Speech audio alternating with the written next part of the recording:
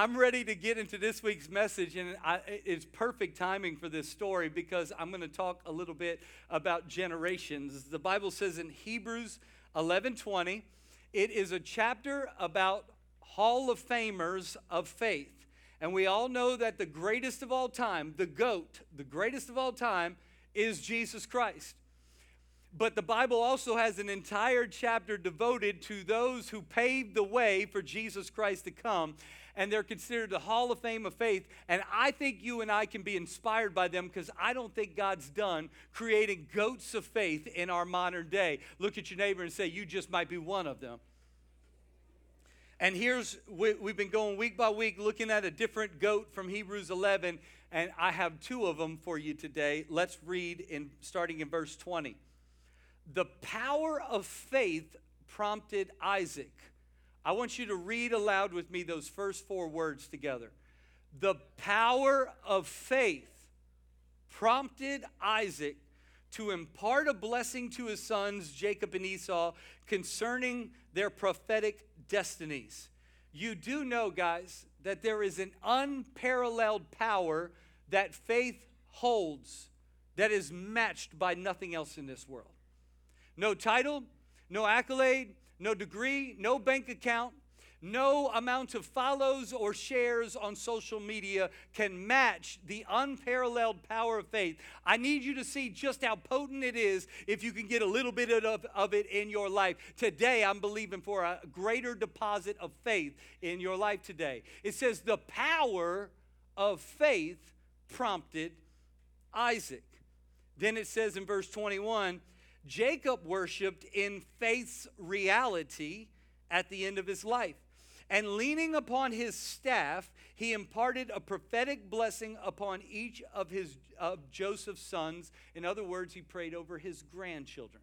And so we look at Isaac praying over his sons, and Jacob praying over his grandsons. And I want to preach a message entitled, Faith That Alters History.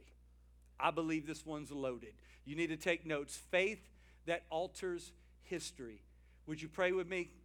God, I am believing that you're going to move. I'm believing you're going to impart a seed of faith inside people's lives that they begin to believe, they begin to get confident, they begin to get bold, they begin to get secure in your love, that they begin to make an impact that alters history. Create history makers in this place. In Jesus' name I pray. And if you agree with that, you said, Amen. You know, a few years ago, right after we had launched the church, Lift Church is only a little more than 4 years old. We had two college-age students come to my wife and I's house, and we had them over for dinner, and we were just chilling and talking and having great conversation. And then it was time for our two littlest ones to go to bed, and we started the same routine we have done while our kids are young. Every single night that they're in our house, my wife and I go into their room, sometimes together, most of the time just one at a time, and we lay our hands on our girls and we speak a blessing over their life. And then we leave the room and we say, you're up, and the other one comes in, and we have done that over our three girls their whole life. So that night, the two littlest ones knew that the two college-age kids were lifters, and so they said, would they come bless us tonight? We said, you go ahead and ask them. So they leaned over the balcony rail, and they said, would you come up and bless them? And I saw their faith as they came up, like, I've never done this before. What do I say? What do I do? What's appropriate? I don't know. And I said, dude, you just talk to God the same way you always talk to God. Just talk to God over them and bless them, and that'll be cool. Thank you. And they went in, and they did it for each, and then we closed the door, and they looked at me with this face, and one of them said, you do that every single night? And we said, every single night.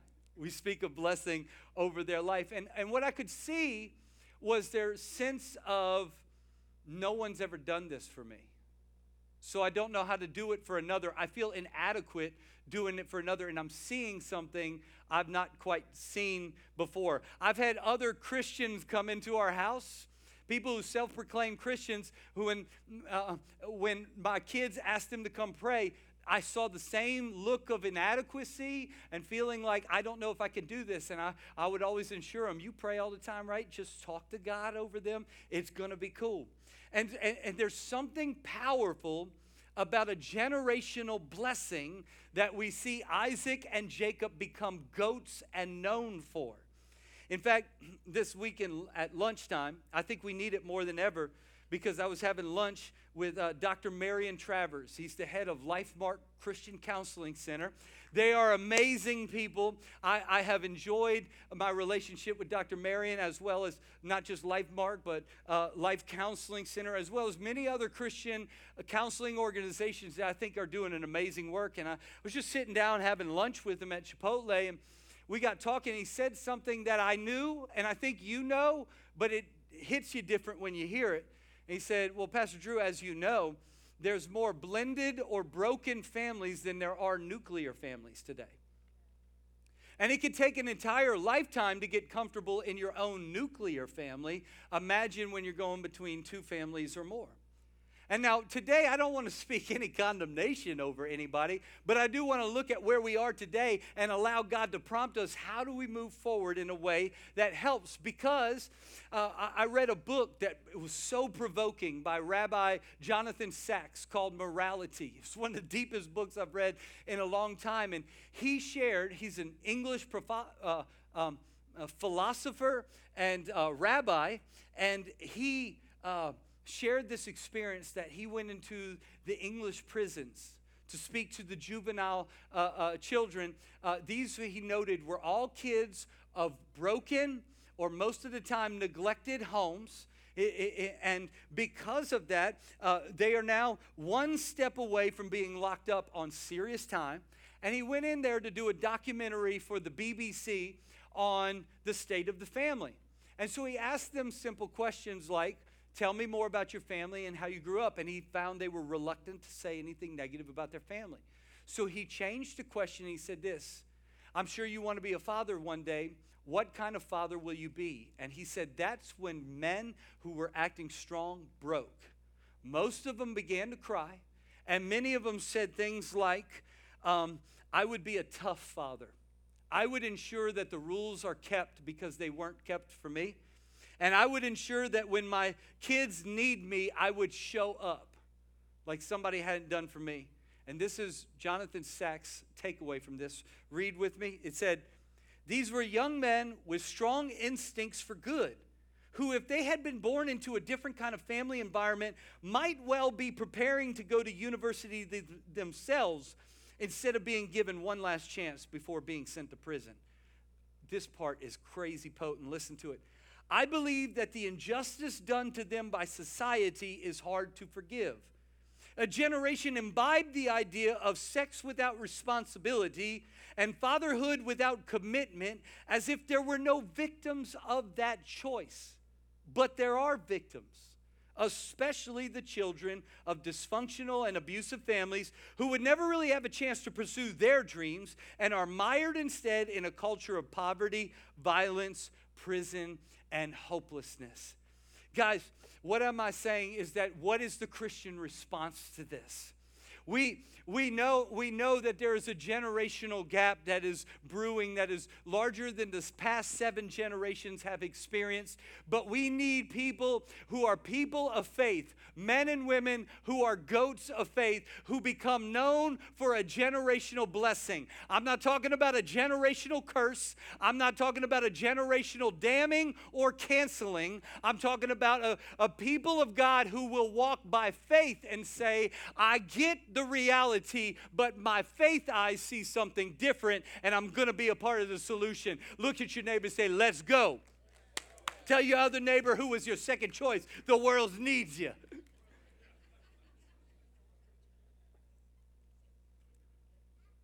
When I look at Jacob and Isaac in Hebrews 11, the Bible is not very long-winded about them.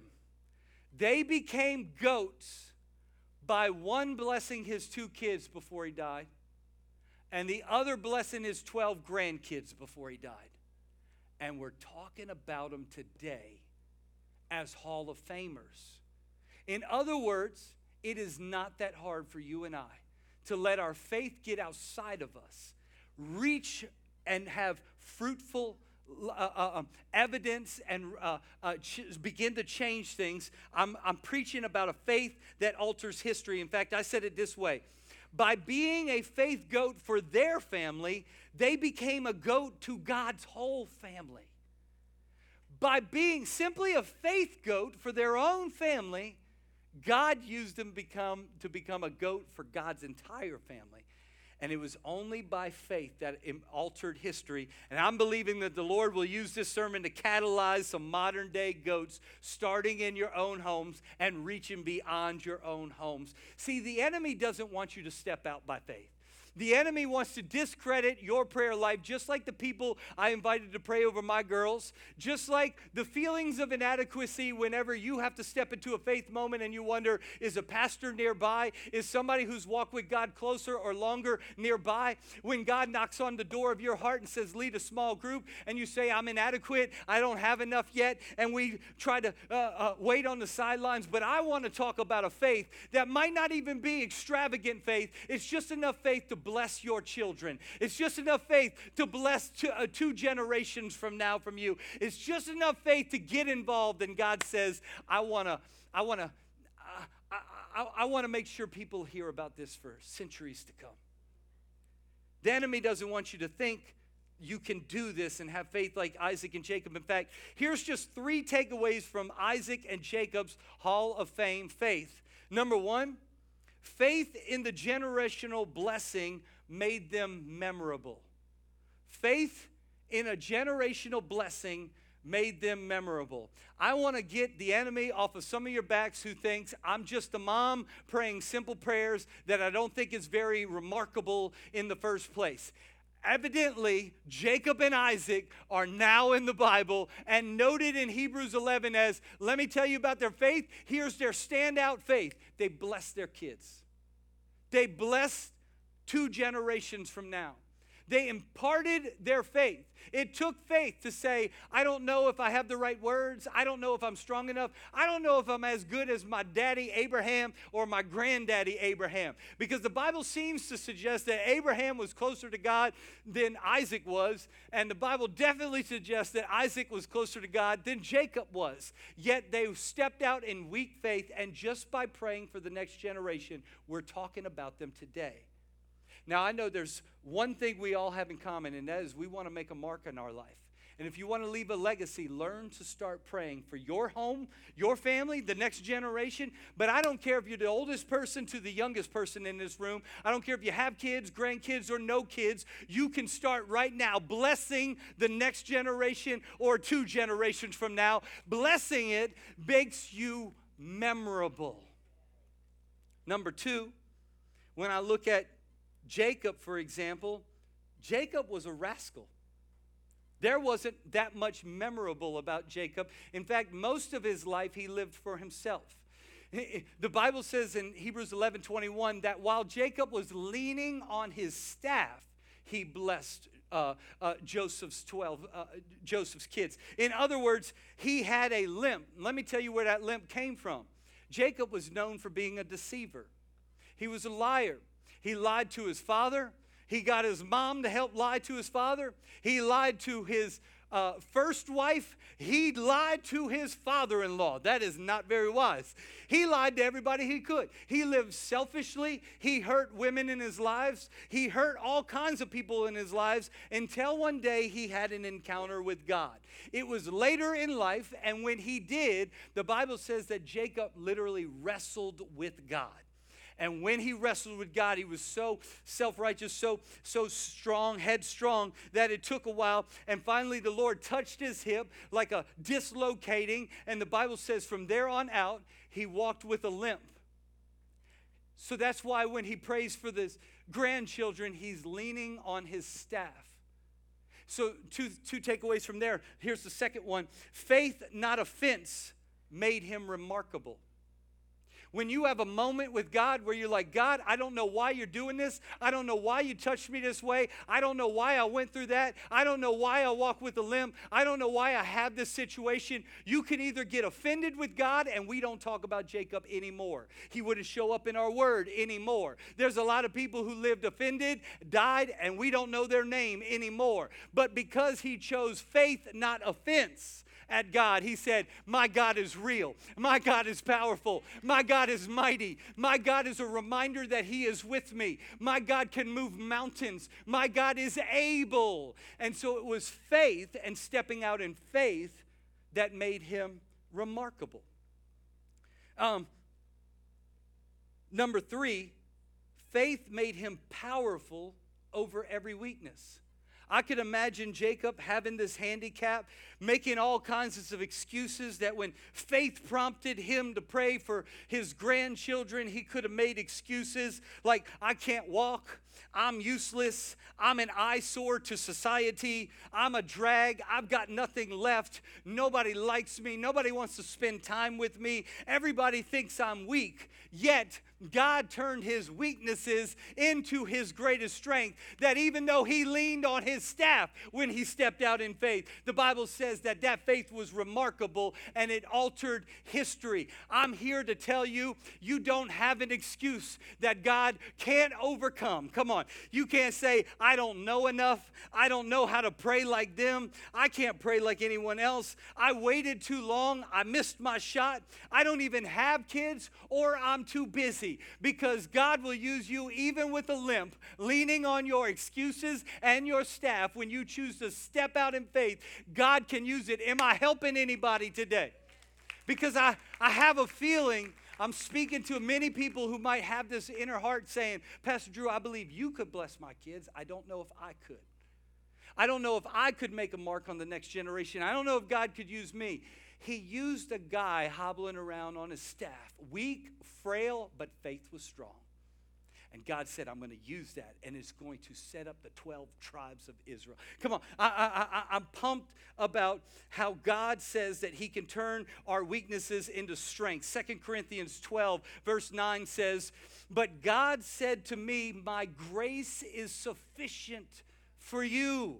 For my power is perfected in your weakness. Insert your weakness. Insert your excuse. Insert your reason for not stepping out by faith. Insert, I'm too young. I'm too old. I don't have kids. I got too many kids. I waited too long. I don't like the next generation.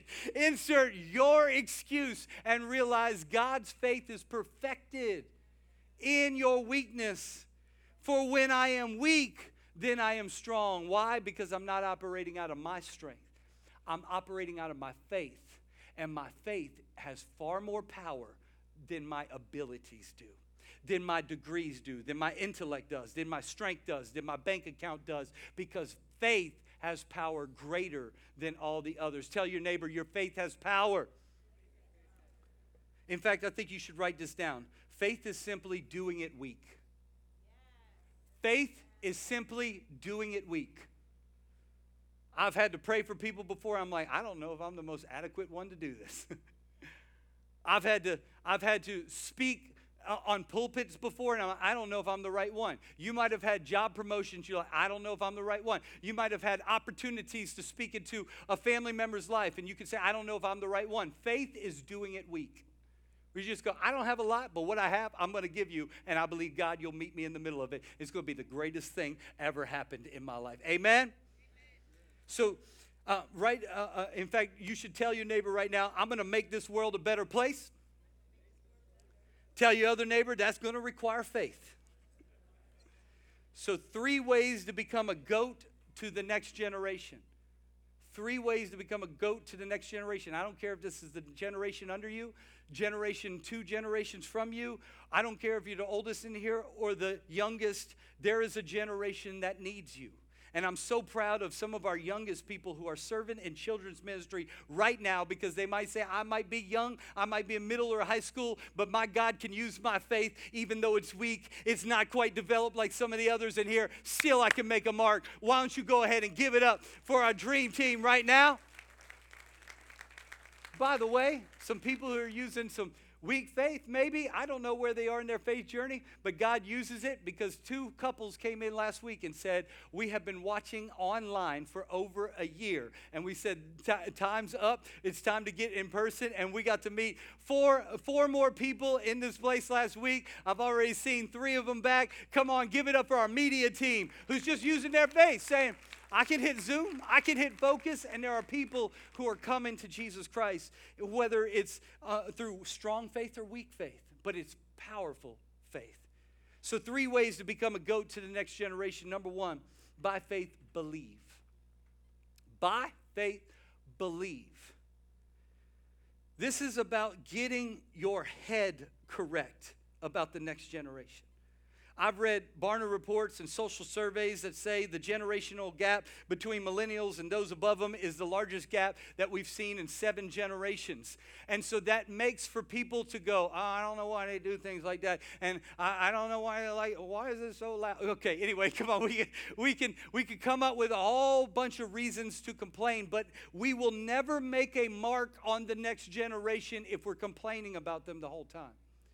The next generation needs people who believe in them, who has a heart for them, who sees something gold in them, who sees what God put in them, who digs up treasures, who says, I've got time for you. I'm going to speak life into you. I'm going to think correct things about you. Because even if 9 out of 10 are wrong, God is the one who leaves 99 to go after the one. So if God would not write off one, I certainly am not going to write off a generation. I'm not going to write off a stereotype. I'm not going to give in to racism. I'm not going to give in to stereotypes. I'm not going to give in to people who dress like this or like this. And people like that have cold hearts. And people like this don't want anything to do with God. And people who swing this way and that way or whatever. Come on. It starts by faith, believing the right things. God knit them together in his mother's womb. He doesn't make mistakes. Who knows if they don't fall in the category of Jonathan Sacks said about the people in the English prison who it's not even really their own fault. It's the sins of our society that went before us that have raised them to believe that this doesn't really make a difference as long as mommy and daddy are happy. Listen, I know this is heavy, and I don't speak condemnation over anyone who might have made those decisions, but what I do say is faith has an answer for this, and you and I have to have the right mentality where we don't write people off quickly. We don't participate in cancel culture. We say, come on, by faith, I'm going to believe there's God's stuff in you. Isaac and Jacob if they only believed negative things about the next generation, we're not talking about them today. You can't help fix something you're constantly complaining about, which reminds me a little bit of a Boudreaux joke I once heard. Boudreaux and his boy Clarence are just 2 good old bayou boys from South Louisiana, and they had a bayou in between their lands, and Boudreaux didn't like Clarence. Clarence did not like Boudreaux. Neither one of them could swim, and there was no boats or bridges, and so Boudreaux would just go out his backyard and holler at Clarence across the bayou, and he'd say things like, boy, Clarence, I hate you so much, I would come over there and I'll whoop you if I was able to swim across this bayou. And Clarence used to stand from the other side and say, I wish you could swim, because I'd pile you down into the ground, I'd kick your butt, come on. And they were constantly throwing each other complaints and arguments across the bayou.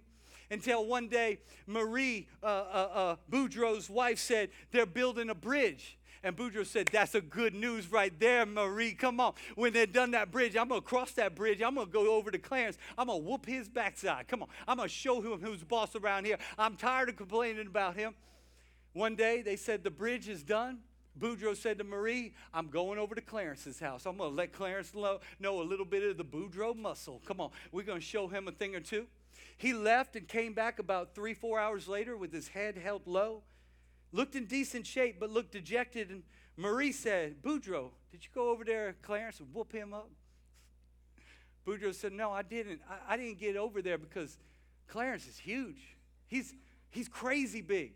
And she said, well, if you didn't even see him, how'd you know he was that big? He said, he probably would have killed me if I would have gone up to him. I couldn't get there. She said, how'd you know how big he was? He said, I got all the way to the bridge. Halfway across the bridge, it said, Clarence, 12 foot, 6 inches. I turned around and came home. Come on.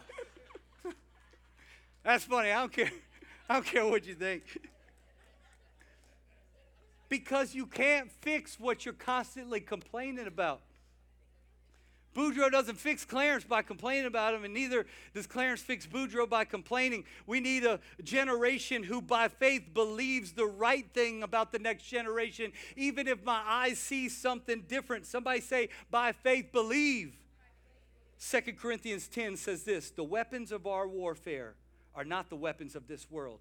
Instead, they have divine power to demolish strongholds. That starts in your head. We tear down arguments. They start in your head. Vain arguments. We tear down every presumption that starts in your head. And that sets up against the knowledge of God. We take captive every thought to make it obedient to Christ. So the next time you try to write off a generation or a people or a child or a grandchild, you say that's not what God says about them. In fact, here's your application for point number 1. Simply, the next time you think that, ask, is this how God feels about them? Or say, would God give up on them? We already know the answer to that. So I can't give up on them despite what my eyes see. By faith, I get my head space right. Number 2, by faith, pray. Now that I got my head right, I'm going to start speaking right. I'm going to stop speaking complaints. I'm going to stop speaking death. I'm going to stop speaking all issues, because Isaac and Jacob spoke a generational blessing by faith. They didn't know if it would come to pass. I've done studies on teenagers, and you know what they are looking for? Older people who will believe in them and speak life into them. And if you'd be willing to recognize something gold inside them, they are more likely to follow you. I want them following Christians more than I want them following the world. The problem is American Idol often tells them what's gold in them before sometimes the church does. Come on. Sometimes the church complains and picks apart and says you shouldn't do this, shouldn't do that, you shouldn't be this way. I think that it needs to be the church saying God made you that way. Look at the gift he gave you. Oh, look what he's going to do in your life. I can't wait to see this flesh out. I can't wait to see how God's going to use you. It's getting quiet up in here. I hope there's some people who agree with me that we need people who speak life. Because when people start speaking death and complaints, guess which direction I go? Thank you. Cancel. Mute. Don't want to learn from you. Don't want to be in your small group. Don't want to develop under you. Don't want to go to lunch with you. But when you start speaking life, and it starts by the way you pray, start lifting them up. In fact, 2 things you could do to speak life. Speak blessings to God over them. You just begin to say, like Moses did. God said to Moses one time, I love you, Moses, but those people following you are stiff-necked. That's about the funniest adjective in the Bible to me. Them brothers are stiff-necked, all stubborn. They got issues. They won't follow me to save their life. I like you, Moses. And so he said this, y'all go ahead now. I'm going to stay back because I might take them out if I stay close to them. You know what Moses did to intercede for the next generation? He said, if you don't go with us, I'm not going anywhere. Because it is your spirit, it is your hand on your life, our lives, that differentiates us. And so you say of the next generation, I'm not allowing them to go on now without you. I'm going to be a part of it, bringing the Spirit of God into the middle of it. I'm going to pray for them. I'm going to speak life. Here's something you could do practically, and you could join me. Every Wednesday, I have a reminder that goes off in my phone that says, pray over the next generation.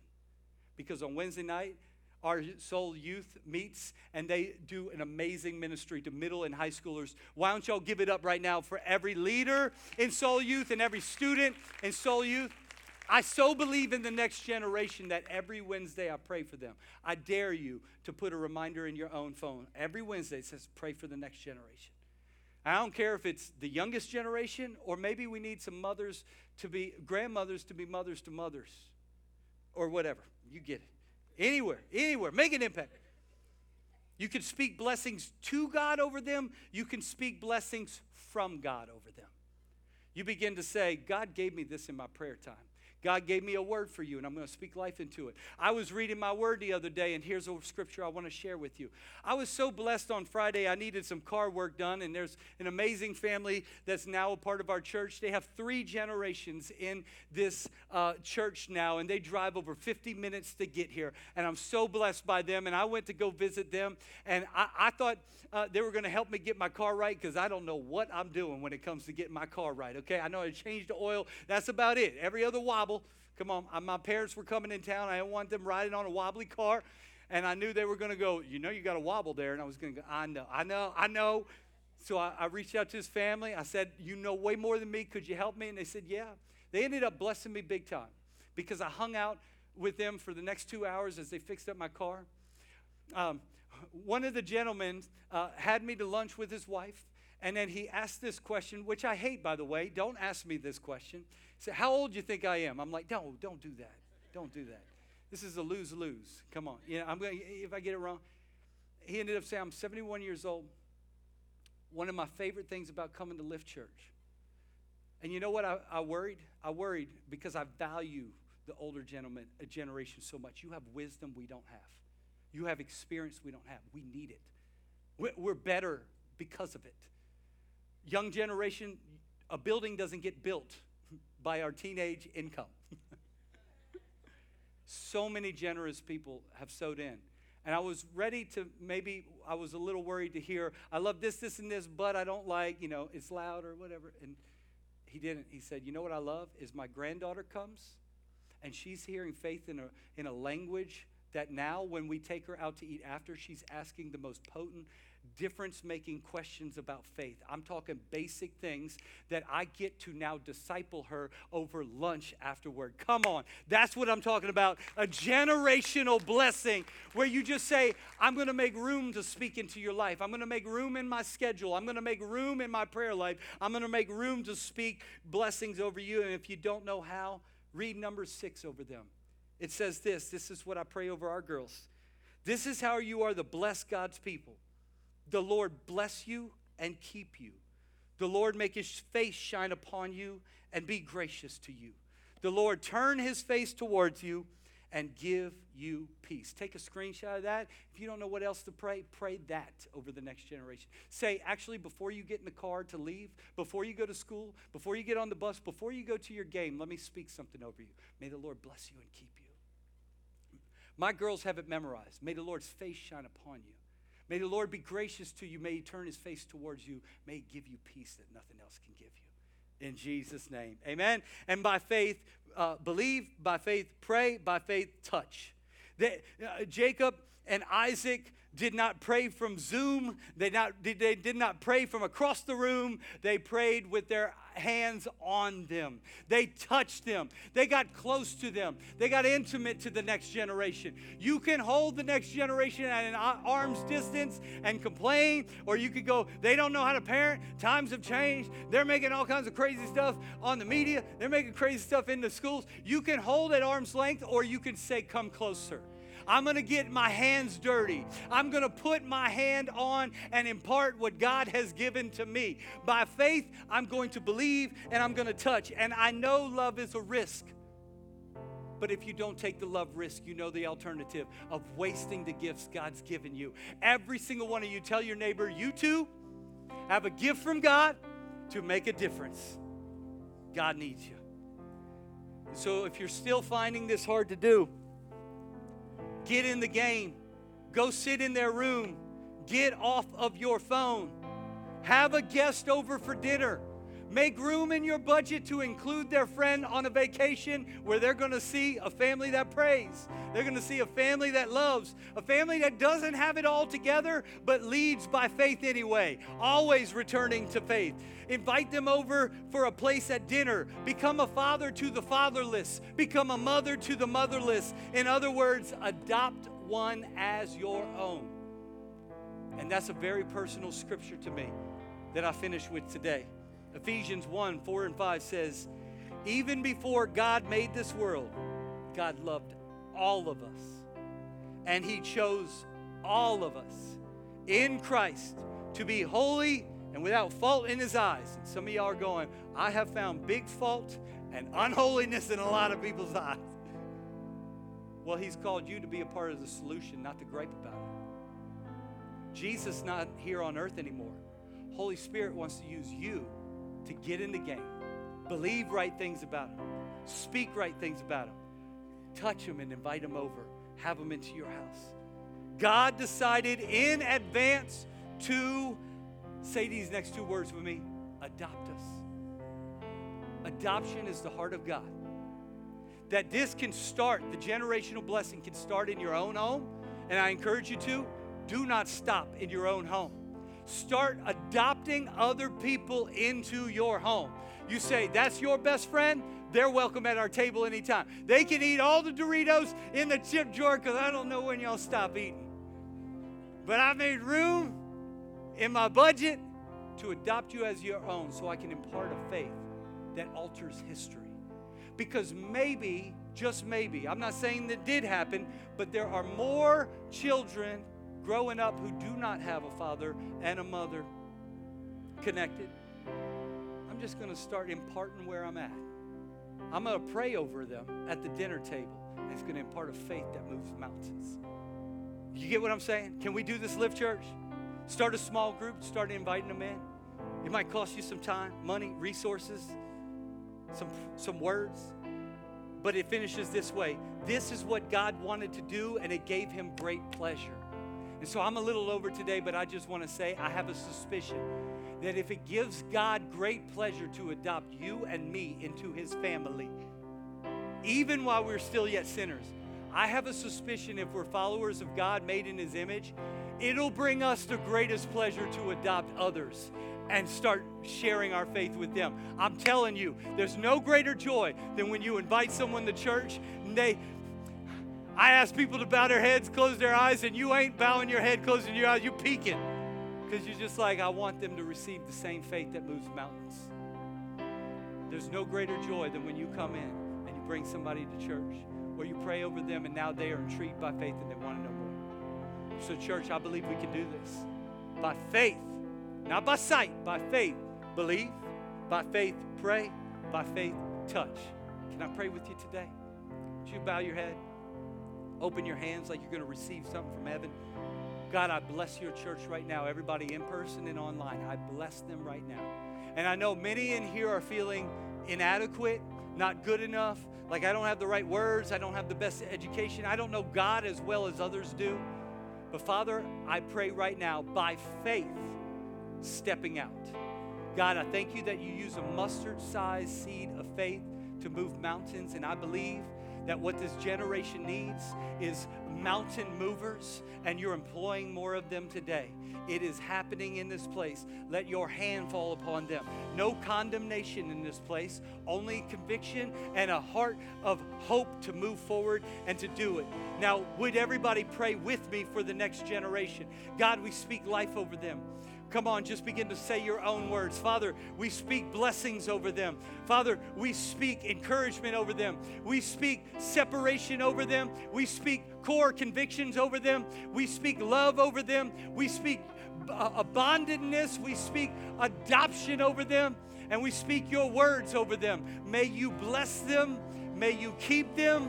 May your face shine down upon them. May you be gracious to them. May you turn your face towards them and give them peace in Jesus' name. And the church said, amen. Come on, God's moving mountains in this place. Before I finish, would you bow your heads one more time? Just search your heart right now. If you know I'm not right with God, I've walked away from him, or I've had sin in my life and I'm not living correctly. If you're in this place and the weight of shame and regret is holding you back from doing what we talked about today and having a flourishing faith, today is the day of liberty. You're going to receive salvation today. No one's looking around. Every head's bowed. Every eye's closed. I'm not going to call you down and I'm not going to embarrass you. But if you're in this place and you say, Pastor Drew, pray for me. I want to give my life to Jesus. or I want to rededicate it, or I want to ask him to forgive me of my sins, I know he's going to forgive you today. Just throw your hand high into the air real quick. Yes, yes, yes, thank you. Yes, I see many hands. If you're online, you say that's me, just write in the chat if you can, me too. But believe every word we're about to pray together as our whole church prays along with you, especially those who raise your hands. Say, Jesus, I give you my life. I'm a sinner. I need you as my Savior. I'm sorry for the mistakes I made. And I give my life to you now. I believe Jesus is the Son of God. When he died on that cross, he paid the price for me. That was the cost of my sin. But now I get freedom today. The old is wiped away. The new is gone. I get a fresh start. And I make you, Jesus, my Lord and Savior. In Jesus' name I pray. Come on, church family. We say amen and we celebrate our new brothers and sisters.